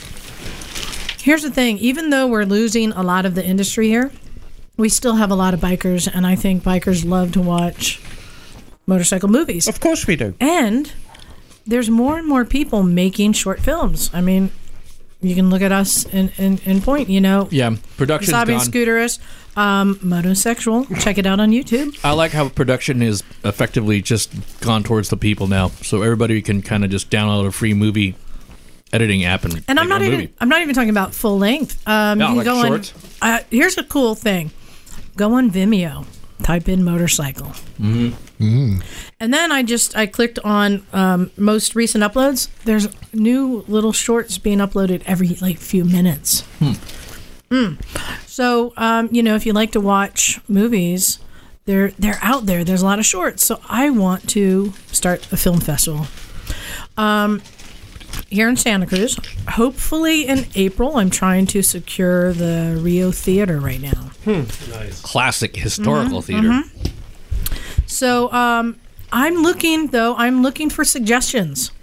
I'd love it if anyone has seen some great short films. We don't have time to do a whole the cat's meowing, to do a whole full length one, but we want a lot of shorter ones. So if you've seen any or know of any or have made any, send them on over. Send me an email, recyclemotorcyclegarage@gmail.com. Send a link. Because I'm going to start taking submissions soon for it. But send me some links and give me a heads up so I can start curating this. And there's only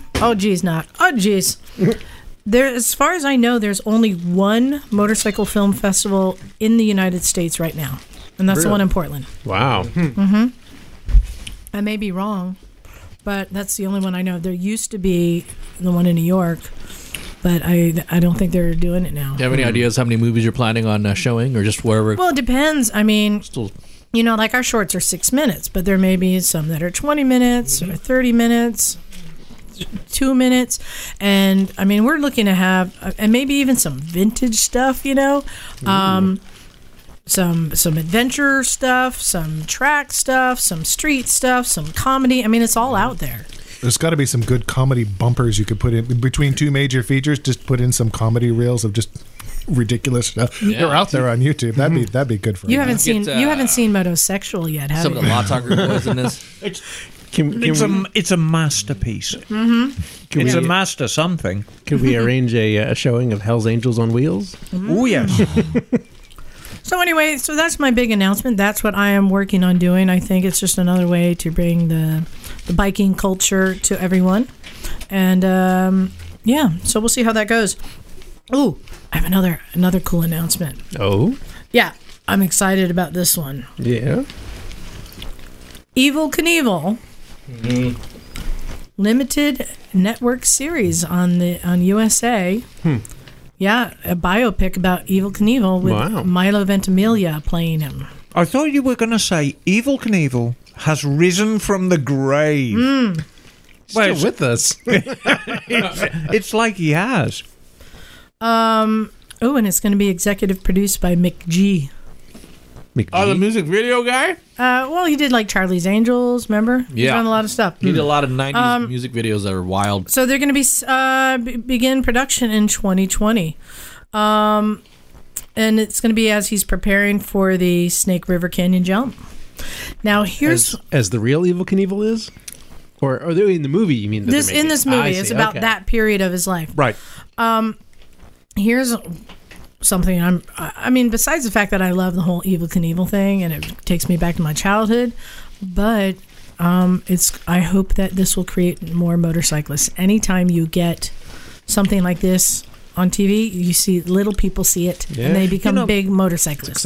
We've talked about this a little before, but the change that Easy Rider had on the motorcycling scene in England was amazing. You wouldn't have thought that a film could change things that much, but it really changed the scene in England overnight. Wow. And that's one film. Well, that movie, aside from, it's kind of a pretty introspective movie. They drop acid in that movie. Oh, hell yeah! It's very much of shit. It's very much of the time. Yeah. And it was a low budget movie. It was not a high budget movie. It wasn't what you call a blockbuster. Right. But the influence it had, it really changed things for a decade to come. I think it was just really good timing for that part, huh? Right. And maybe we're waiting for the next Easy Rider. Yeah. Yeah, Motosexual. Yes. Yes. There'll be scooters. There'll be scooter gangs doing scooter gang things. Well, there's always Quadrophenia. I have to say the Blueberry is interesting. All right. Blueberry's coming down too. Oh, I'm not sure about. The blueberry. The Christmas one, it turned out it was candy cane flavor. Oh, wow. Right. Anyway, She's I'm hiding the Good blueberry. shit. I'm excited Sheila. about that. We love it. All right. We've got a lot of emails, Oh, wow. Oh, but these are good ones. Yeah. Ooh, here's one for Bagel. Oh, yeah? And I love it because people are still sending us their shop recommendations. And the last time I asked for event recommendations. Oh, cool. And Yeah. shop recommendations are so important. Look at the because- face that the cat's making from the blueberry. Yeah, I know Hold on, they hold on, are Cat. they are quite peculiar, aren't they, Kat? yeah. No. Wait, is everyone else's tongues blue? I mean, I love blueberries, but okay. But I'll give them credit for taking a risky attempt. Life favors the bold. So Bagel's got one, and here's one for you. So I have an email. This is from Kyle Lehman, and the subject is dirt scooters. And Kyle writes, "Hey Misfits, this message is in curiosity if Bagel has seen the new Throttle Out episode with the dirt scooters. It is a must watch. Happy holidays." Well, Kyle, I have not even heard of this, so I am going to have to find that and take a look at that. There have been a number of Vespa Cross videos I've watched on YouTube before of just people riding in the dirt on their dirt scoots. Yeah. But I'll have to check this out. I haven't heard of that show before, and that does sound very interesting. And just to give you an update, I have not progressed on the dirt scoot yet, but I have been giving it a lot of thought, and I do want to start moving on that soon. I've got some paperwork that I've got to deal with to get that sorted, and before I can start building things. So, Speaking of the dirt scoot, Yeah. I don't have it brought up. I wasn't prepared. Another listener sent me a link to the Honda Adventure scooter. oh yeah, Have you guys seen this thing? I've only seen pictures of it. It looks. Remember we were talking about what am I going to ride in my 80s? Right. I want like a step through 850 adventure scooter. It exists apparently. It's just not electric. It's gas. No, give it time. And it's made by Honda, and it looks totally badass. Cool. I'll have to bring that up. While I do that, Emma, you have an interesting email. I do, and it's a short one, but it's full of content. This is from Alex McGee. And Alex is in Oklahoma, I believe. Oh wow. And so Alex says, "Hey guys, I ran across this stretched booster on Craigslist and thought you all would get quite a kick out of it." In brackets, I certainly did. I believe it is supposed to look like a fire-breathing dragon. It really is quite something. You know what, Alex? I have studied every picture that you've sent us of this stretch booster, and I agree with you. It really is quite something. So, Not quite sure what that something is, but it's definitely something. help me out here, Kat. I mean, this started off at... Oh, my God. This started off as a booster. One time, allegedly. It's got these sticky outy swing arms, so the back wheel is actually behind the tail fairing, which is pretty much standard for the booster. But that paint job, I mean, good Lord. It's absolutely a gorgeous paint job. This is something I've tried to stress with some of the people who are coming on tours is you get the right tool for the job. Now, what do you want to do? If you want the perfect motorcycle to go up and down a boulevard and make noise and be seen with. Ooh, it'd make lots of noise. I mean, it's Gary. Well, look at this. He's got a straight pipe on it. This thing is going to make a hideous amount of noise, and everyone's going to see it. So if that's the tool, if that's the job you need done, well, there it is. So, so this bike is indeed. I'm going to pass this round because we have to see this. This seat is no, the dragon paint job is biblically bad. The bike is primarily green, but it is painted to look like a dragon. But I think the pièce de résistance is the front mudguards painted like fire. Yeah. So it's breathing fire, or it's spewing fire all over its front mudguard. I'll bet you anything has got lights under that front wheel well, too. Oh, yes. Orange lights in there. I would say it's done in classically good taste. Yes, the bike has only been ridden while wearing flip-flops. You should name that bike Hater Herder. Wow.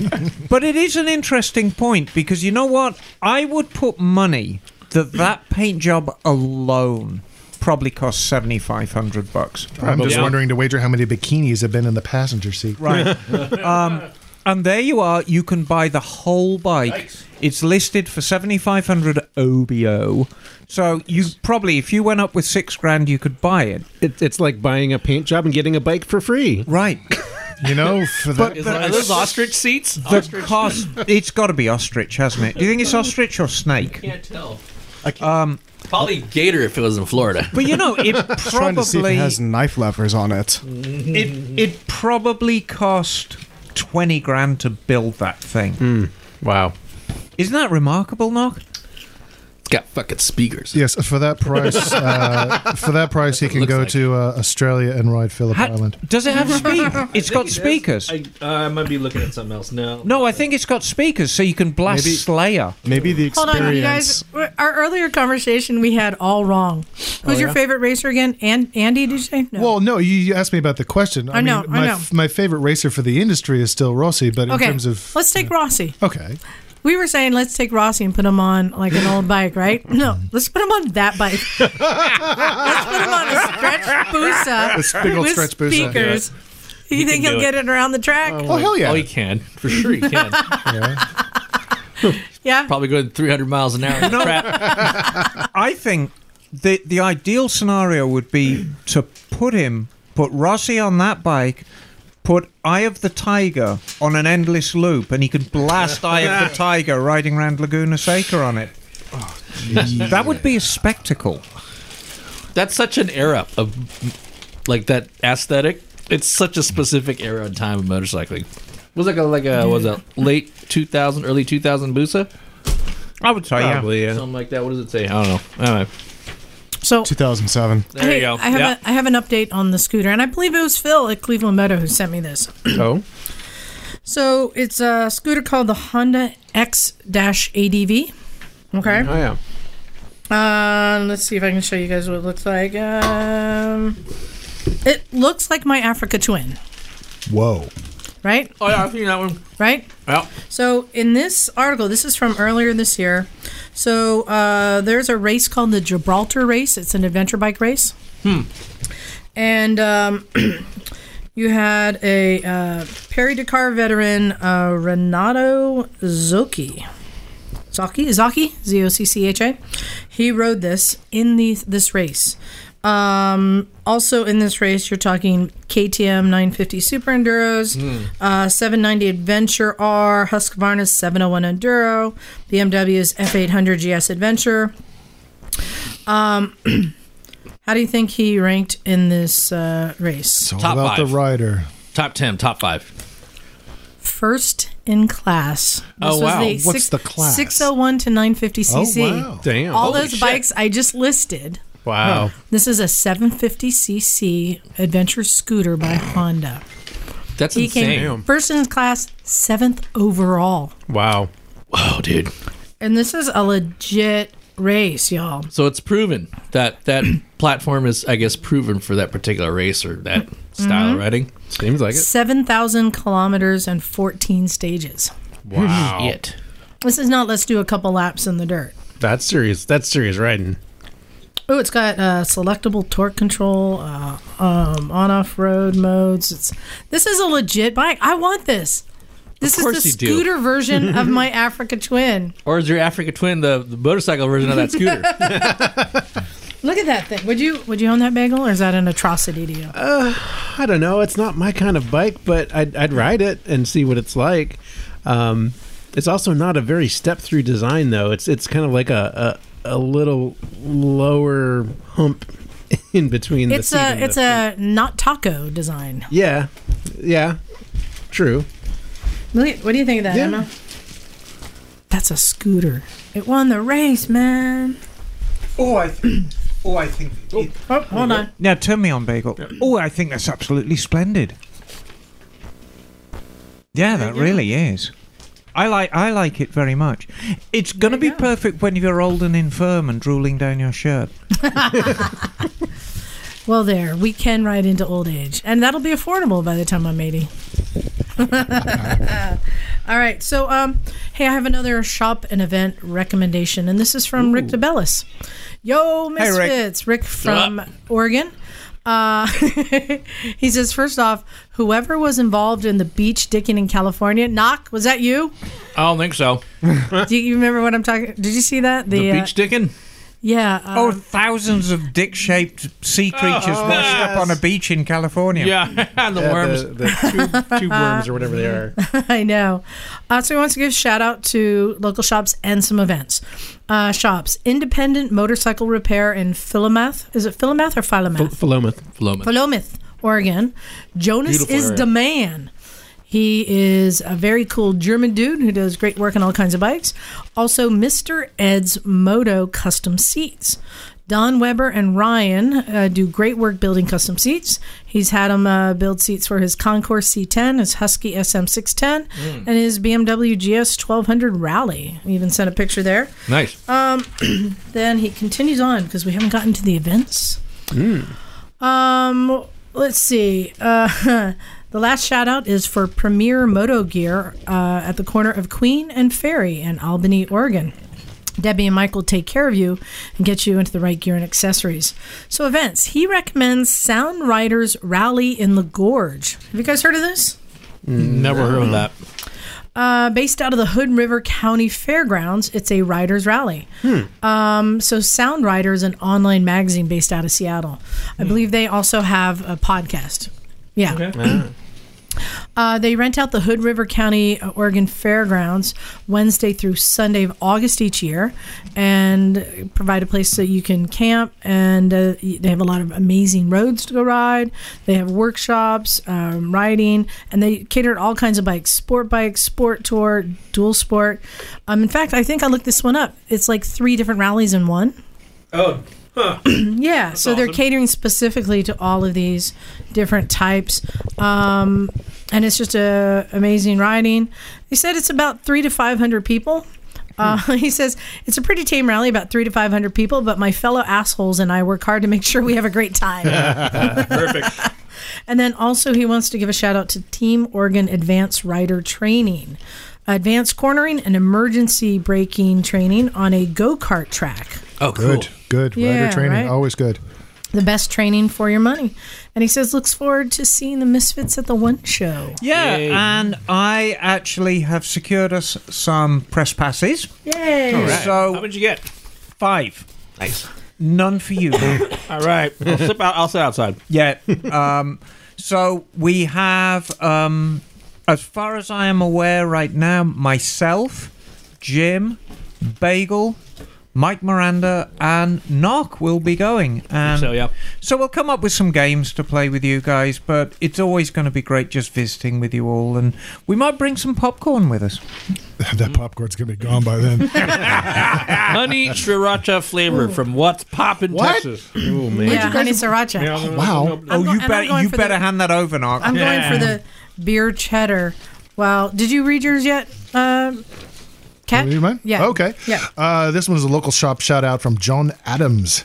You wanted a shout out to Bond. Is that John Quincy Adams? No, just John Adams. I can't tell what his middle name is. the John, father. we need to know your middle name. All right. He wants to give a shout out to Bond Performance Cycle in Peoria, Illinois. Oh, Bond. Yes, he Yes, Bond wrote to Performance. us a couple of years ago about taking ownership of his dad's 77 CB 400F. Oh, that's such a good bike. Yeah. Last year, he was finally able to get it home, and over the winter, he got it running after, 25 years have been sitting. Right. After riding the bike for a couple of months, it was still running rough because the carbs were out of sync. And Yeah. he needed a new rear tire, of course, and a small surprise, his fork seals had gone bad. Oh, what a surprise. You know what I say about those 25-year-old tires.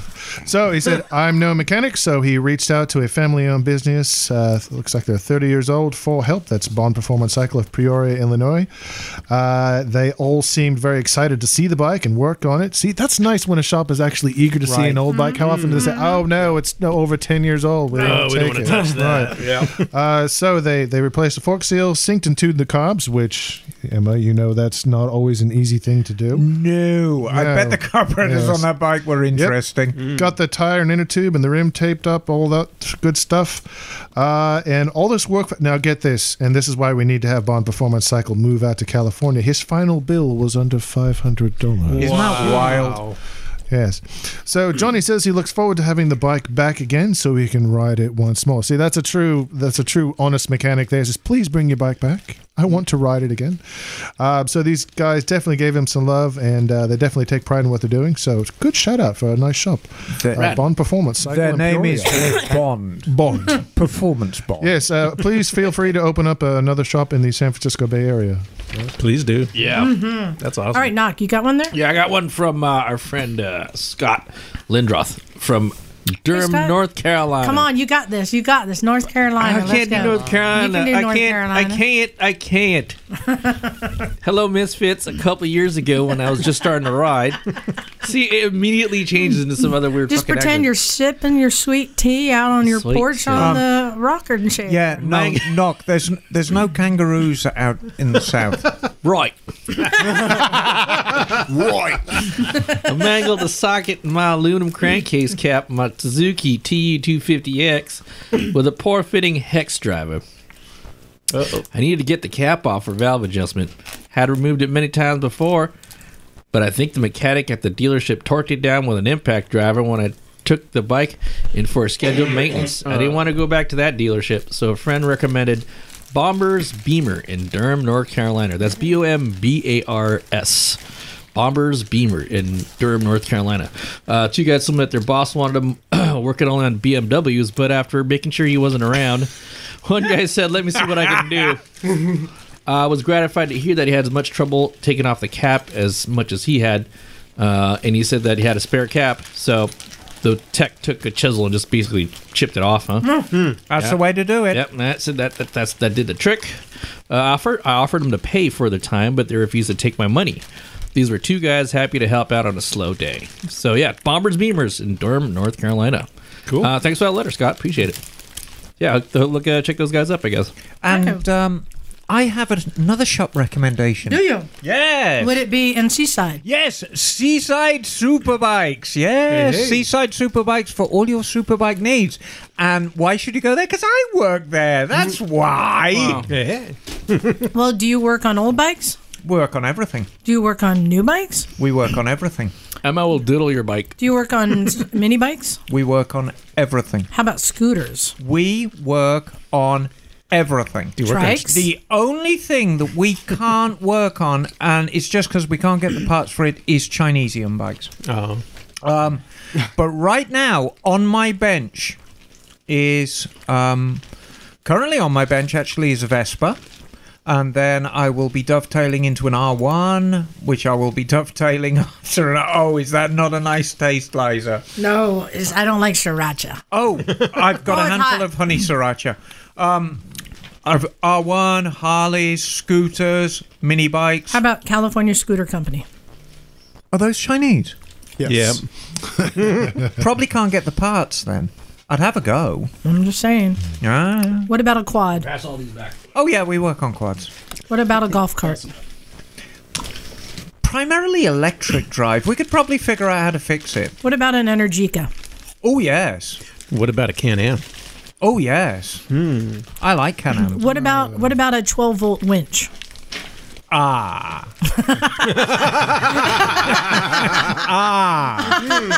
Well, that, to be fair, that didn't actually happen at Seaside Superbike. Thankfully. That happened at the Veta Ranch. But yeah, it was quite So tell us what happened, because there was a video that went around with us. Do you think we should post it on the Misfits website? I didn't take it, nor was I there, so I don't have permission to. Maybe. Well, as I am It's pretty damn funny. As I am the star, I give you permission to actually post it on the Misfits website, and I think Brandon would be okay with that. So, we are constructing mobile charging stations for the city of Paris. Hold the fuck up! You're constructing mobile charging stations for the city of Paris. Yes. Paris, France. Oui. And, just to cut a long story short... Okay, who's we? That is Electric Cowboy Racing, also known as Did You Know Charging. So Brandon, Morgan. Yeah, exactly. Callum, the better people in Callum. And so we're all working on these things. And basically, it's a box with a lot of stuff in the box, but part of the design incorporated a winch. And we only have a few voltages to choose from. And we have 110 volts to choose from, and that's AC. We have 300 volts DC to choose from. So we were trying to find a winch that would work on either 110 volts AC or 300 volts DC or 100 volts DC. And we were interested to see what would happen if we put 300 volts through a 12-volt winch. Well, hold on. Your problem is you had options. Is there anyone in the room who hasn't seen the video yet? Henry, have you not? Nope. All right, Henry Cat, what do you think happens when you put 300 volts through a 12-volt winch? I'm anticipating some smoke and fire of some sort. A lot of angry pixies. At least coming out of 10,000 that thing. RPMs. Oh my God! It goes really fast. Okay. I'm just eating the honey sriracha popcorn. It is revolting. So I will say, Henry, you're close. Something went really fast. It wasn't the winch. It was me. Poo come out. A little bit of poo come out. All right. So Emma, in this video, you've got all these batteries, array of batteries. Yeah, and so you've got this, those are zero batteries. and you got a 12-volt winch, and you have a remote starter. And I suspected, in the back of my mind, I suspected that there was going to be a problem. This might not be the best idea. So I did actually take a couple of steps back. Good thing. And I was holding the remote control for the winch, which is spool out, spool in. And I was giving a running commentary, and I was saying, well, this is the test of the 100-volt winch. And Brandon pipes up, no, it's a 12-volt winch. Hold on. You don't have to paraphrase.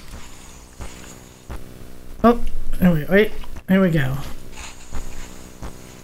Rated, I believe, at 100 volts. No, I think this is a 12-volt DC winch You think so? that we're about to run off of 300 so. volts.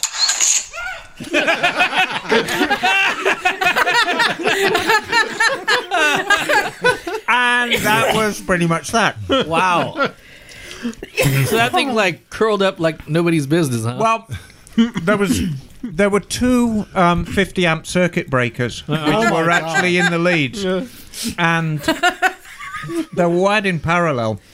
And the first explosion was the first 50 amp circuit breaker literally vaporized and dug a hole in the concrete. Nice. And then just as Brandon says, and I can remind you, we have got no way of turning off the current, the second circuit breaker lets go. No, I think this is a 12-volt DC winch You think so? that we're about to run off.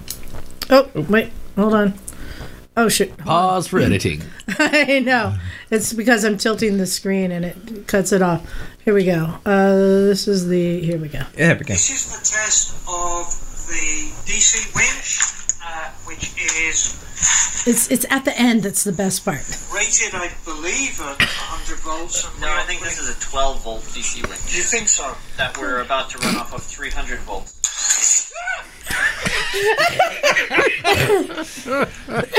Oh my God. Wait, that's not. I don't want to see that. It did sound like it spun up really fast. So describe what happened. Was it like looking at the sun? It was like my life flashed before me. All at once, I was a child in my mother's arms again, and then everything went dark. So you spent a lot of your life out of your skull, is what you're saying. Yeah, basically. It was a big explosion. Wow. And you said it burned a hole in the concrete? Oh yeah, no, it wasn't just a fizz. It was actually an explosion. You mean plasma. And Plasma as shit. it was it was a plasma ball. Wow. And as the force of the explosion came out of the top of the circuit breaker, And the force of the poo came out of your rectum. yes, the force of the explosion coming up the top forced the circuit breaker into the concrete and dug a divot. And then there was a black. Oh, this was a very energetic experience. It was energetic. And then, as Liza quite rightly pointed out, it was only matched by the force of my own bowel just exploding. And you hear a scream. But what you can just see in the corner of the screen, you can just see these feet turn around and book it out as she screams, "Wah!" I think that is the correct and appropriate response. I'm amazed you had that much Thermal coordination event. with that many volts running through you. So. Rapid thermal event. Yeah, you left almost as fast as those electrons did. Well, the trouble is, when you're dealing with DC is far more dangerous than AC, because AC lets go, DC doesn't. And generally, if you're going to kill yourself with elastic trickery, it's going to be DC that'll kill you. All right, just one more time. Hold on. For everyone across on the other side. It's just not going to get old, is it? Leave at 100 volts. No, I think this is a 12 volt DC winch You think so? that we're about to run off of 300 This is volts. indoors? Oh, shit! Oh, shit! That was awesome. So, like I say, there is a video. I think we should post it. And I don't want to mention it over the air, but you'll see it on the video. There is an expletive after the yell as well. Naturally. yeah, It scared the crap out of me. don't do it. So, no, it was not indoors. It was actually at the Better Ranch, Yeah, so the Vetiver Ranch. Oh, good. where big things are happening and holes are being developed. Plasma balls are being liberated. Not 10 feet from that incident was the burnt out wreckage of Brandon's own brand of electric motorcycle, which went up in flames. But the really amazing thing that came out of this is that she qualified for the 2020 Olympics. Exactly. Yeah. The thing is about me, Nock, I can move really, really fast when I want to. You don't actually see me move fast that often. It's like an alligator. Exactly. I conserve my energy. So when I need to move fast, I can move really, really fast. Oh my God! Can we post the video? Oh, please. I'll have to post both of them. You have to see both angles. It is quite funny. But yeah, keep us up with the things that are happening over there at the veteran. Oh my word! Oh But my word! Wear your safety gloves. Yeah, always. Safety last. So These are very, very nice products. The end product is a fantastic machine. So I think we're wrapping up real quick. Nock, what are you holding? I think that belongs to Henry. What exactly is that? This was the artist formerly known as Stater. Henry, what did you And my do? magnet. It's now named Char. Yeah. Yes, it's it's still heavy. Even with all the missing metal, it's still heavy. Well, what I'm holding in my hands is the magnet that was on my Moto Guzzi V11. So in all of my excitement, I didn't torque down all of the There we go. bolts There's the lesson. of my V11. Don't get One excited. of them happened to be the bolt holding being the nut that holds my magnet Yeah. to my crankcase. Yeah. And that got a little loose, and it set itself into quite a nice little fire on the inside of my Guzzi. Oh. Jeez. Now, did you actually have fire coming out, or did you just have an interesting smell? I think fire may have been coming out. There was a lot of black smoke when I finally pulled off to the side. Jeez. You let out the magic smoke. Henry's always finding new ways to total a bug. Are you a wizard? Nice. Wow. Hey, guys, I just wanted to do a quick reflection because this week the holidays begin. Yeah. I mean, it's already Hanukkah out there, and we have Boxing Day coming up, and Christmas, Boxing and Day. Just had all the solstice. things. No, solstice right now. Solstice, Festivus, yeah, Kwanzaa. Yeah. all the things. The airing of the grievances. And New Year's. And actually, I shouldn't say anything, but I think Jim and I are looking at maybe doing an adventure ride on New Year's Day. Oh, you should do it. Oh, that should be fun. Fucking do it, man. Yeah, we want to take the twins out, put them to the test. Take the twins out. That's a really good Can I euphemism. can I follow you on my scooter? Only if you get the Honda Adventure scooter. All right. But it's Christmas in 3 days. Wow. Oh shit! I gotta wrap shit. I've got to wrap shit. I gotta buy shit. So, And I don't No, have I to think- do any of that. Why? Because you're Wiccan? Huh? No, I don't have any family. You don't have anyone you love? Yeah. I'm holding off on that one. I see. You know, Well, I I got a Christmas present. Oh, you'll get your Sunday dinner out of that one. Thank you, Bettina. I think the best one, though, is the... There's a bit of liquid on that one. Grow up. That's the one you shouldn't have trusted. Actually, Yeah, that was a untrustworthy fart. Knock, did they ask to tape you when they did this one? It's the cough fart. The cough fart? A coughing? Listen. I could be coming wrong. out of both ends. Is that what you're saying? I could be wrong, but I think Knock runs at a slightly higher compression. This is right. So Nice. nobody can accuse us of being juvenile. Not at all. Grow But up. that's a way of saying, hey, happy holidays to everyone. Exactly.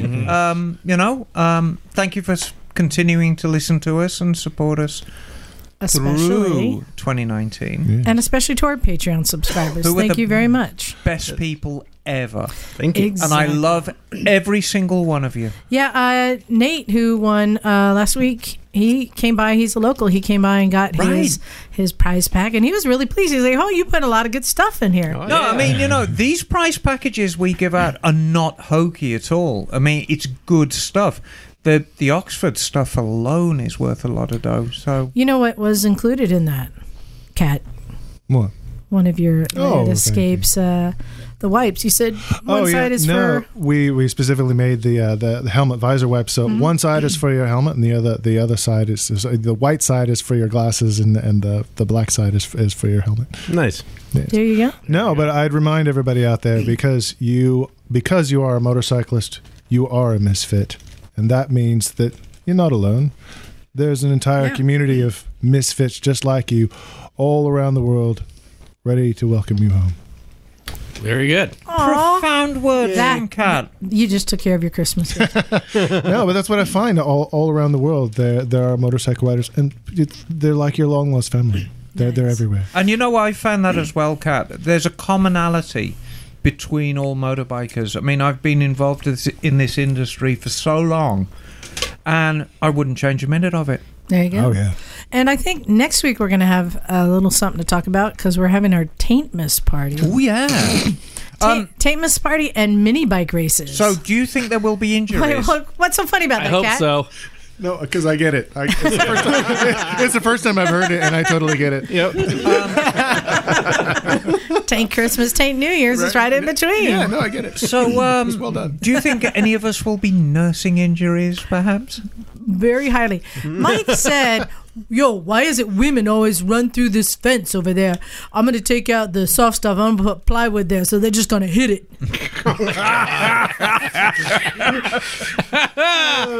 A catcher's mitt, as it were. I don't know. That sounds like an opportunity.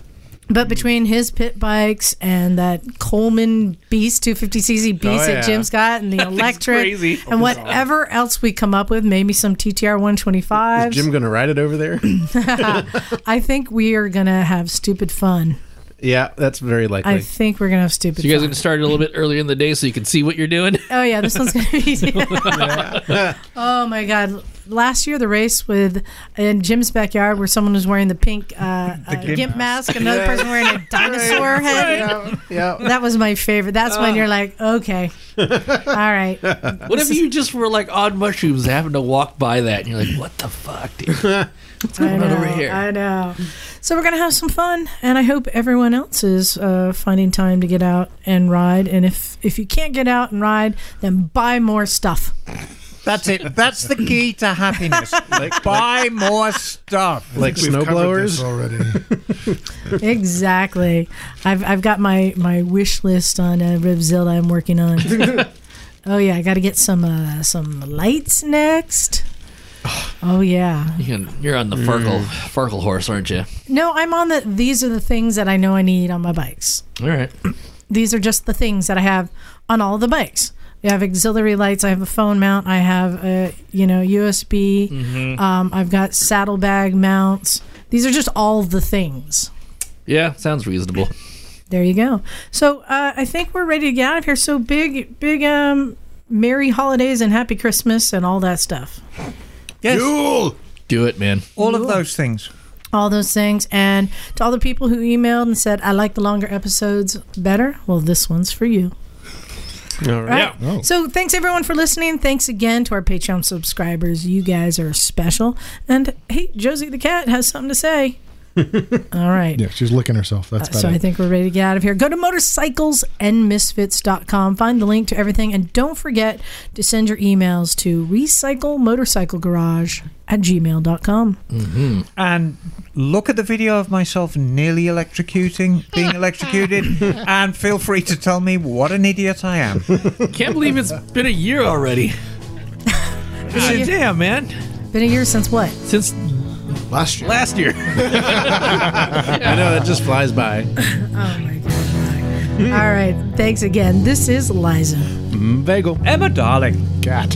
Henry. Festivus for the rest of us. And we're out of here. Go.